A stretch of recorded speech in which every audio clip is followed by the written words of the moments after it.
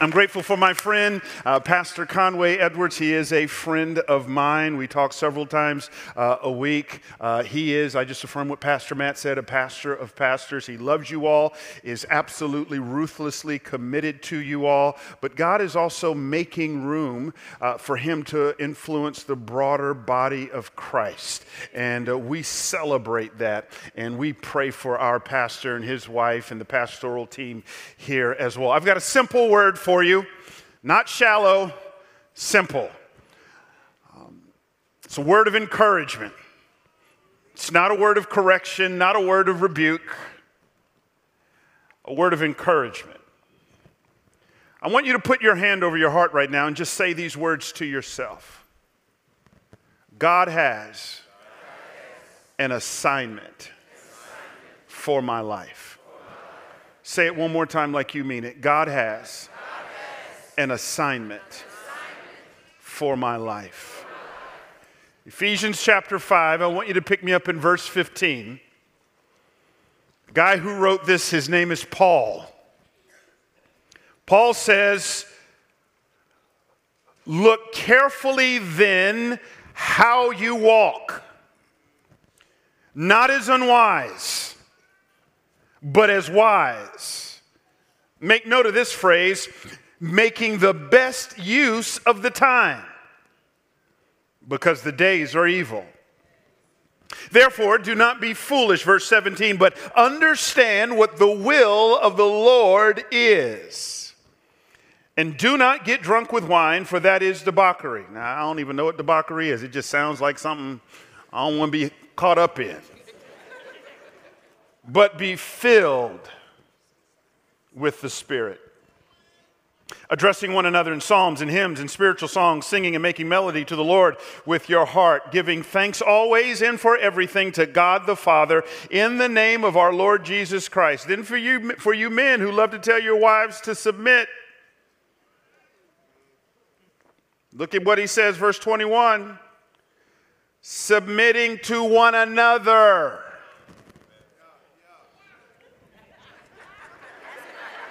And see, I thought I would have heard at least one woman say amen on that. All right, I thought I would have heard that. Y'all just got out the women's conference, and I guess you left all your amens there. Submitting to one another out of reverence for Christ. Father, we receive your word in this place today. May the seed of your word fall on good ground. May it take root in our hearts. May it bear fruit through our lives. God, I don't have what it takes to change anybody. I'm not even called to do that. I can't even change myself. I feel at this moment like that little boy with a few pieces of fish and a few loaves of bread. Thousands are hungry. What I have is not enough. But if you can put your hands on it, it will be sufficient. So multiply your word today. Encourage us. Change us. In Jesus' name I pray. Amen. So several years ago, our family was living on the Upper West Side of Manhattan. All five of us packed up in a 900 square foot apartment. Y'all don't hear me. And we had just gotten there, and one of the reasons why I was excited to get there is one of my best friends in the world lives in New York City. He lives up in Harlem. And he called me up one day, and he was, so excited that I was in town, and we got to kicking it and shooting the breeze. And his wife is an actress. At the time, she was an actress on Broadway. And he says to me, "Hey, man, my wife just got on to this new production, and we would just love to bless you and your wife with 2 tickets to this musical." I said, "Musical?" He said, "Yes." I said, "Slow your roll, brother. You know I don't do musicals. Like, I either want a play or a concert. I don't want to be confused by putting them 2 things together. Like, I'm that dude. When I get food on my plate, I don't want it to touch. I want it to kind of be in its own separate areas. When I come to church and I hear from a worship leader, I want you to sing. I don't want you to talk to me. Let's not mix those two. I know I've said too much. So I'm just kind of OCD like that, right?" So I was like, man, you just know musicals, that's just not how I roll. And then I heard the Spirit talking, just going, hey, man, step outside of yourself. You know, your wife likes that. So this is an opportunity to bless your wife. So I decided to pick up my cross and follow Jesus and sit in this musical. So we go sit in this musical. And this musical was about some dude I'd kind of heard of, but didn't really know his story. Some dude named Hamilton. And so I'm sitting there and, find out that this dude named Hamilton was an orphan, went through some traumatic stuff, and then became an immigrant, came to this country. And the musical's this hip-hop thing. And, man, round about the second song, I just kind of find my head doing this, man. And my wife's kind of giving me the side eye. Oh, you like musicals now. And then come the third song of the first act, I'm hooked. Because here's Hamilton, and he understands he's got a unique opportunity. Here he is. Again, he's an orphan. Against all odds, he's in this new fledgling country. And he starts saying stuff to himself like, I am not throwing away my shot. I am not throwing away my shot. Hey, yo, I'm just like my country. I'm young, scrappy, and hungry. I'm not throwing away my shot. You got it. Y'all gonna leave me out here by myself. I know. All you do is listen to gospel. I got you.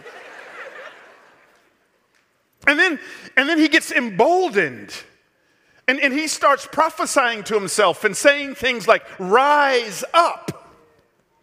The whole idea of that song is you have a unique window of time. You've been afforded an unprecedented opportunity. Don't sleep on it. Don't take it for granted. Don't throw away your shot. Make the most of it. And then that got me thinking of another wonderful gospel song from the movie 8 Mile called Lose Yourself.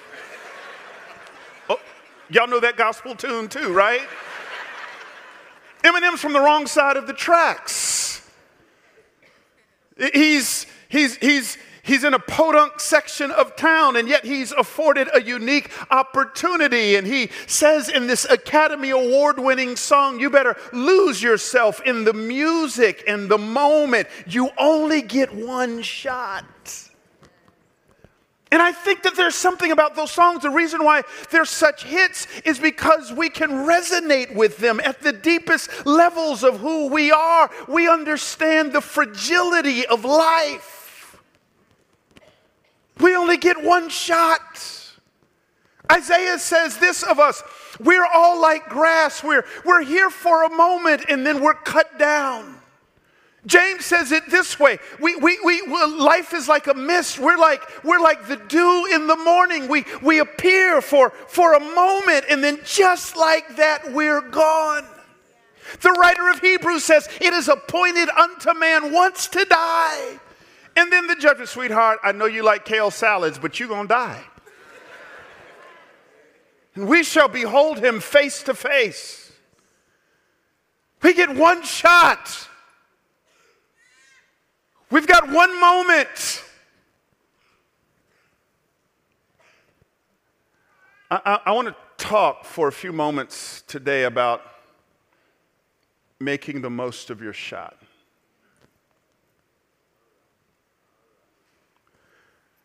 Because I think too many of us live on assumptions. We assume we'll be here tomorrow. We assume we'll see 2023. When the newspapers are filled with obituaries of individuals who made all of these assumptions and plans, and just like that, God said, give me back my breath. We only get one shot. This is the heartbeat of Paul when we come to our text. In fact, I want to encourage you, read the book of Ephesians. It's one of my favorite books in the Bible. In fact, in the Pauline corpus, that is the collection of Paul's letters, he writes 13 letters. What makes Ephesians stand out is when Paul writes Ephesians, he ain't mad at nobody.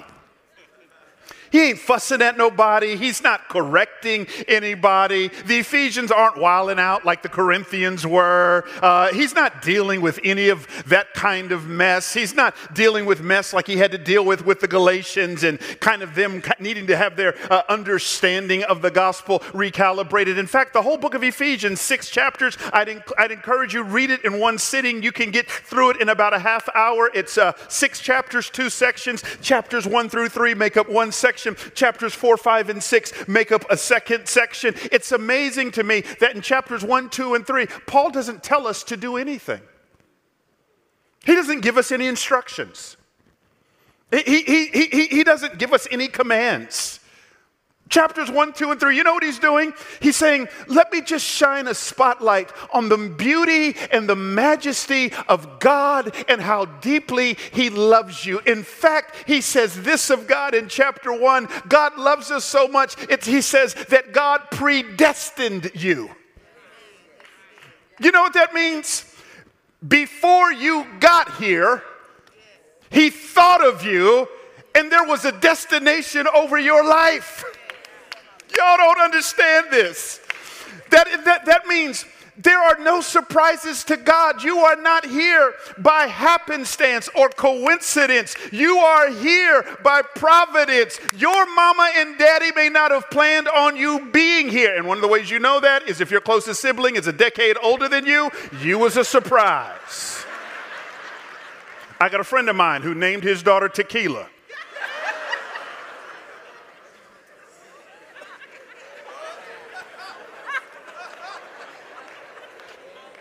My people, my people, my people. You know you've met some people named Alizé.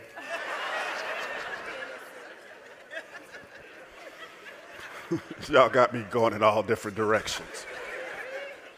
But I want to encourage you with that. Some of you know what it's like to be neglected by a parent. You know what it's like to be abandoned. You know what it's like to be the victim of verbal abuse where parents say awful stuff to their kids. I don't care what your mama and daddy have done or not done. God ain't like your mama and daddy. There's an assignment on your life. You are predestined.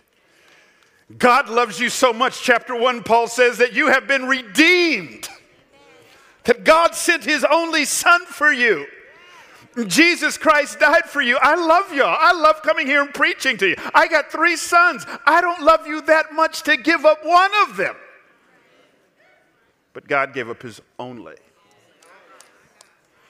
And not only that, chapter 1 says, having been redeemed, you are now adopted into the family of God. You are adopted. You are adopted into the family of God. I've got my baby sister is adopted. And I remember my dad telling me that he sat down with his lawyer. He said, son, I've made some changes to the will. My ears are perking up now. Do tell me, what changes have you made? He says, it's interesting. Here I am in the state of Georgia. And the lawyer says, Dr. Lewis, I'm so excited to make these changes with you. But before we get started, here's what you need to understand. Georgia state laws stipulate that at any given moment, you can edit out of your will your biological kids, but at no given moment can you edit out of your will your adopted child.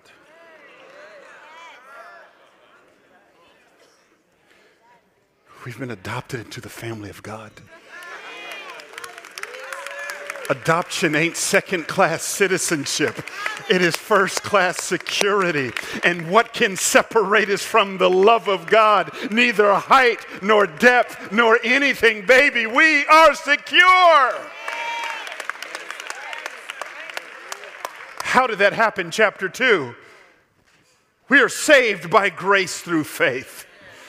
You ain't saved because you dotted all your moral I's and crossed all your moral T's. You ain't saved because you came to church. You ain't saved because of Big Mama's faith. You ain't saved because of your quiet times. You ain't saved by all the scripture you memorized. You are saved by the grace of God. And grace means you didn't eat your dinner, but you still get dessert. It is God giving you what you sure enough don't deserve. We are here by the grace of God. And then chapter 3, Paul says, let me just tell you how much God loves you. He wants to do, hear this, he wants to do exceedingly, abundantly, above and beyond all that you could ask or think or imagine. So that now we come to chapter 5 and Paul says, don't waste your shot. So that by the time we get to chapter 5, hear me, Christianity is not have to, it's get to. For a God who loves me that much, for a God who's redeemed me, saved me, adopted me, I want to, I get to respond to his grace.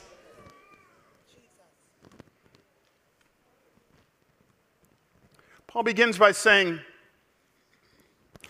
look carefully how you walk. And then he says this, making the best use of the time. Walk is how you conduct your life. He says, look carefully how you walk, ... because the days are evil. In other words, there's a lot of stuff out there that can distract you. There's a lot of stuff that you can get caught up in. There's a lot of stuff. The enemy sees the call of God on your life. He sees the assignment of God on your life. He sees the will of God on your life. And he ain't just going to sit back and pop some popcorn and let you walk in all that God's called you to walk in. He's got plans for you too. He says, look carefully how you walk. I love it. I love it. It's a picture of what my dad used to say to me when I was about 16, 17 years of age, just learning how to drive. I'd ask Dad for the keys to the car, wanted to take my girlfriend out for the night, wanted to hang with the fellas for the night, or maybe I wanted to hop in the car with my boys for the night. And Dad would toss me the keys, and right as I'm about to leave, he would say, hey, son, remember who you are. He wasn't asking me to remember my address, my telephone number, my social security number. He said, son, remember who you are. He was reminding me, son, you have a unique name. That name, Laritz, it's a unique name. There's honor attached to that name. There's purpose attached to that name. There's destiny attached to that name. I spent a lifetime building up that name. You are leaving this house at night. There's a whole lot of stuff you can get caught up in. Don't forget who you are. I'm here to tell you, child of God, you bear God's name. God's name is on your life. There's a call on your life. When you leave this church, when you go out into the world, there's a whole lot of stuff you can get caught up in. Look carefully, Paul says, how you walk. And then I love this. Making the best use of the time. This is as technical as this little Sunday school lesson gets. He says, make the best use of the time. That phrase, make the best use, it means to buy from. Ex agorazo, one Greek word. It means to buy from. Time, there's two Greek words for time. One Greek word is chronos, from which we get the English word chronology. Chronos is tick-tock. It's 11:12 in the morning. Chronos. Tick-tock, tick-tock. That's not the word Paul uses when he says make the best use of the time. He does not use the word chronos. He uses another Greek word, kairos. Kairos, here it is. Don't lose me. Kairos means season. It means moment. It means opportunity. Watch it now. Make the best use of buy from. Best use of the time, moment, season, opportunity. Here it is. Here's the picture. I've been married for 23 years and my wife still gets me with this okey doke. I'll be sitting in my chair watching college football on a Saturday afternoon, and she will say to me, honey, I'm going to run some errands. Okay, sweetheart, it hasn't registered yet, 23 years. Have a good time running your errands. She then comes back hours later with bags. And then's going to have the nerve to say, I got some more bags in the car. Can you help me with them? I help her with the bags, and she sees the frustration on my face, and she go ahead and she cuts me off at the pass. She says, sweetheart, you'll be proud of me. I saved us some money because there was a sale. I saved us some money because there was a sale. And I always say back, you would have saved us even more money had you not bought what you bought. And I heard no woman say amen. Fellas, you gonna just leave me out there like that, huh? Leave me out there. One fella sitting next to his wife. Can't go with you, Doc. Can't go with you. Can't go with you. Here's what my wife is saying. I was at the store. There was this unique opportunity. Oh, now you with me, women. Now you with me. Now you with me. Now you with me. And I bought up as much as I could.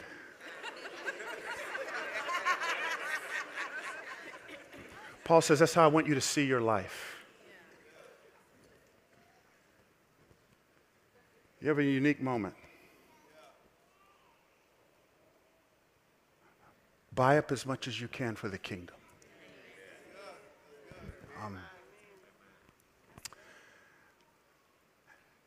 Ever have kids and watch your parents turn into strangers? Ever have kids? I grew up in a house, I promise you my mama didn't abuse me. I promise you she didn't abuse me. But mama was rough. She carried a switch with her.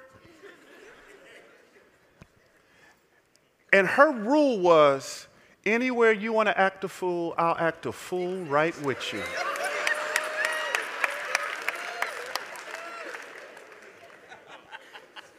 I love seeing parents these days bartering with the 2-year-old, negotiating. Okay, Sarah, if you tie your shoes, I'll take you to Chick-fil-A. I would have loved to have grown up in a house. Mama said it one time. One time.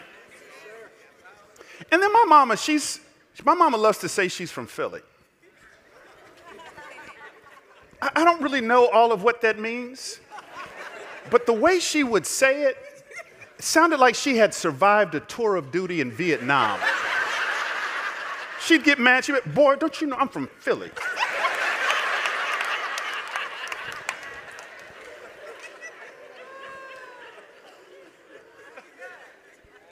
That's the Karen Laritz I know. Then my kids come along. I don't even know who she is. It's now Mimi. I'll never forget my 3-year-old son at the time. My mama and dad just moved into a brand new house, and my 3-year-old son takes some crayon and writes on the wall. And I'm saying, this is good. You about to get mama from Philly. Nuh-uh. You know what Mimi does? She goes to Target and gets a frame and puts it over my son's drawings on the wall. Are you kidding me right now?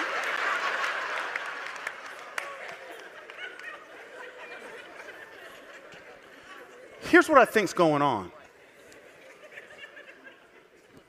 I think grandparents look through the rearview mirror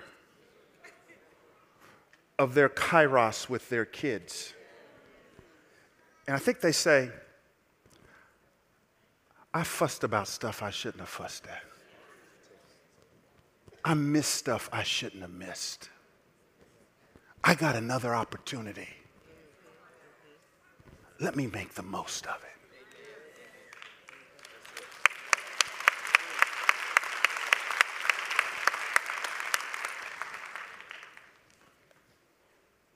You get one shot at life. Paul says, make the most of it. How do we make the most of it? How do we not miss our shot? Look at what Paul says next. He says, here's how you make the most of it. He says, I want you to understand what the will of the Lord is. The word understand means to lay hold of. It means to comprehend. It means to perceive.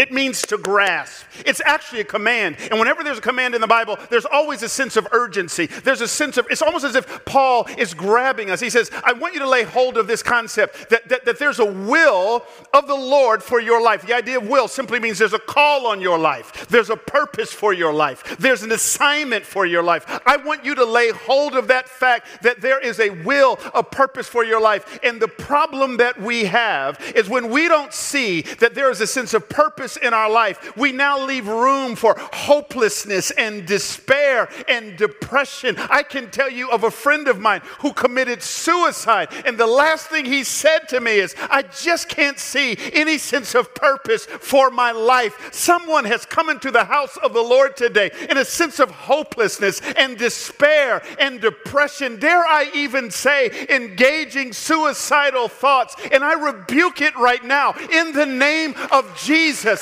There is a purpose for your life. There is a will for your life. There is a call for your life. Now, the question on the table is, how do I know what that call is? How do I know what that assignment is for my life? In Exodus chapters 3 and 4, there's a fascinating conversation that God has with Moses. He's in a bush that is burning, but that's not being consumed. For the last 40 years, Moses has been tending sheep in Midian, and he's been tending sheep in Midian, which means he's been using this thing. It's called a staff. He's been using a staff to tend sheep. It's what he's familiar with. It's what he's comfortable with. It's what he knows. God shows up to Moses while he's tending sheep, and he says, here's my assignment for your life, Moses. I want you to go down, Moses. Tell, O Pharaoh, let my people go. I want you to lead them from bondage and into freedom. Now, you would think Moses would get excited about that. He's not excited about that. He pushes back on God and gives him a million excuses. I'm not eloquent. I can't speak. I can't do that. I can't do that. Him and God are going back and forth. Finally, God says, Moses, what's in your hand? It's a staff. Throw it down, Moses. He throws it down. It turns into a snake. Pick it back up, Moses. He picks it back up, and it turns back into a staff. God says, I have an assignment for your life, and the starting point for your assignment is what's in your hand. You with me? Here's where Christians drive me nuts. When we think of the will of God, we automatically think that it has to do with something we don't like. Oh gosh, God's going to send me to some foreign country that I just... The starting point for the will of God is what's in your hand. What are your gifts? What are your passions? What is it that when you do it, you feel the pleasure of God? What is it that when you do it, time flies? Hours go by, and you can't believe you got a paycheck for it. Here's some of y'all's problem. Some of y'all's problem is you have a career, you don't have a calling. You have a job, but you don't have a vocation. Here's your problem. It's driving some of y'all nuts. And I know where I'm at. I'm in the pretty part of Dallas. Legacy West is going to be in heaven. You know that, don't you? So I'm talking, some of y'all, here's what's driving you nuts. I'm pulling your card right now. You pull up at your house. You're making well into the six figures. But you're like, there's an emptiness here because you got the money, you don't have the mission.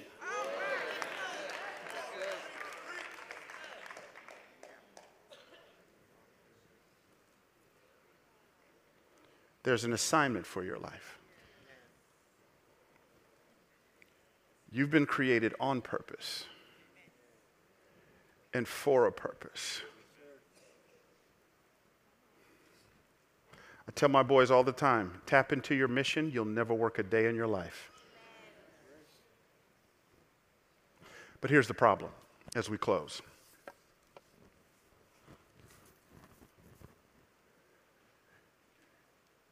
You can't walk in purpose by yourself. You can't fulfill God's assignment for your life by yourself. Your education ain't enough. Your social network ain't enough. There will be assignments that God gives you. that's too big for you. If you're married, let me help you with this. Your spouse is your assignment. I cannot love my wife the way God wants me to by myself. If you have kids, your kids are your assignment. And you cannot love and lead your kids in your own strength. We know that because look at verse 18 in our text. In the middle of talking about assignment and purpose and making the best use of the time, you know what Paul says? Hey, by the way, be filled with the Spirit. He says, I want you to be filled. I want you to be filled to overflowing with the Spirit of God. Here's what you need to understand. When you got saved, I know this is hard for you to grasp. When you got saved, here's what happened. God moved into your life. That's why Paul would tell the Corinthians, do you not know your body is the temple of the Holy Spirit who is in you? Right now, God is in you through the person of the Spirit of God. We can never lose his presence. We can lose his filling. Paul says, be filled with the Spirit. The Greek word there, watch it now, it means to be filled to overflowing. I love this. It was actually used of pregnant women. And not just any old pregnant woman, but a pregnant woman in the last days of her last trimester. I'm talking show enough pregnant. I'm talking can't get comfortable at night pregnant. I'm talking so overflowing with baby, can't bend down and tie her shoes pregnant. I'm talking so obviously pregnant that even if you just met her for the first time, step to her in courageous confidence and ask her when the baby's due pregnant, because there's no doubt. That's what it means to be filled with the Spirit. So people look at you, they go, something's different about you. I'm even talking unsaved people. They don't know the theological categories. There's just something different. When you walk into this office, something's different about you. There's just something, and it's not judgmental. It's not self-righteous. That ain't the Spirit. But there is just something that you have that the woman in the cubicle on the other side doesn't bring. That's what it means to be filled with the Spirit. And I love the analogy Paul uses. He says, and do not get drunk, but be filled with the Spirit, which means this. Paul didn't really have a problem with you getting drunk. I know y'all like, fix it, Pastor. Fix it. Fix it.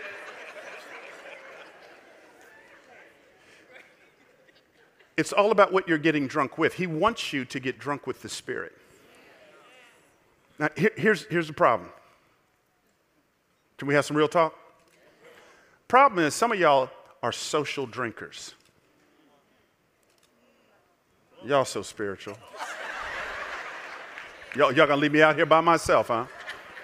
A social drinker takes a sip here, they take a sip there. Social drinker is in control. Some of y'all got it down to a science. You don't drink too much to get drunk. You drink enough to get buzzed. Oh, okay. All right.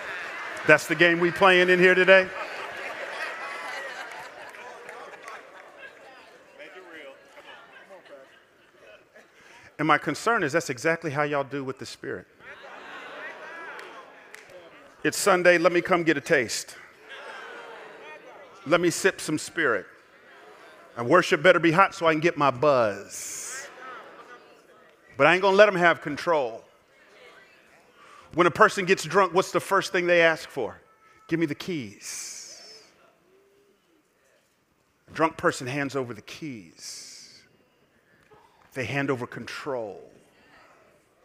When you're drunk with the Spirit, you say, God, here's the keys to my life. God, you're in control. God, you call the shots. And guess what? You can get the filling anywhere. I love it. I was with I was at a church picnic. Church I was pastoring, I was at a church picnic. And there was a 96-year-old guy there. He had a little styrofoam cup there. 96 years old. Brother looked good. He used to be a Tuskegee Airman. Brother looked good. I said, Elder, it's my first time meeting. Elder, what is your secret?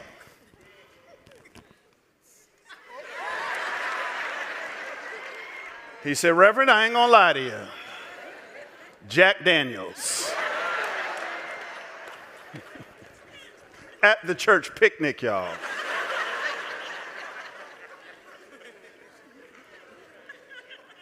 You ain't got to come to church to get filled with the Spirit. You can get filled with the Spirit in your car. You can get filled with the Spirit at your house. You can get filled with the Spirit at work. You can get filled with the Spirit at your kids' games. Filled with the Spirit. Let's go home on this one. All of us have been in this situation before. Battery goes out on us. When the battery goes out, what that means is your car can't operate in its divine assignment. No problem.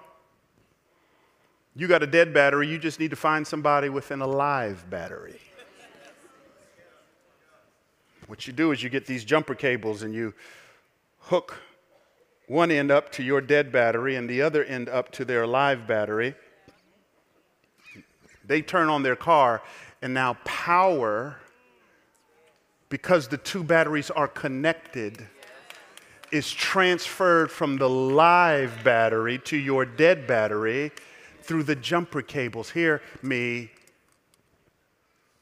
You and I need the jumper cables of the Spirit of God. I can't walk, God. I can't love this woman the way you would have me to love her. I can't love this man you would have me to love, one of you women are saying. I can't love my kids. I can't walk in my assignment with my kids. I can't walk in my assignment. I can't do any of that stuff. Where do I start, God? God says, here's where you start. You start in relationship with me. You start in connection with me. You're so busy surfing the internet and looking your social net. Yeah, we can do that, but make sure you're on your face before me. Make sure you are praying to me. Make sure you are filled with me.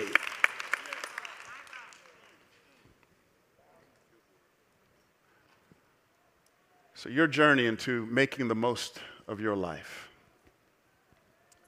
begins with a question: are you connected? I want to pray.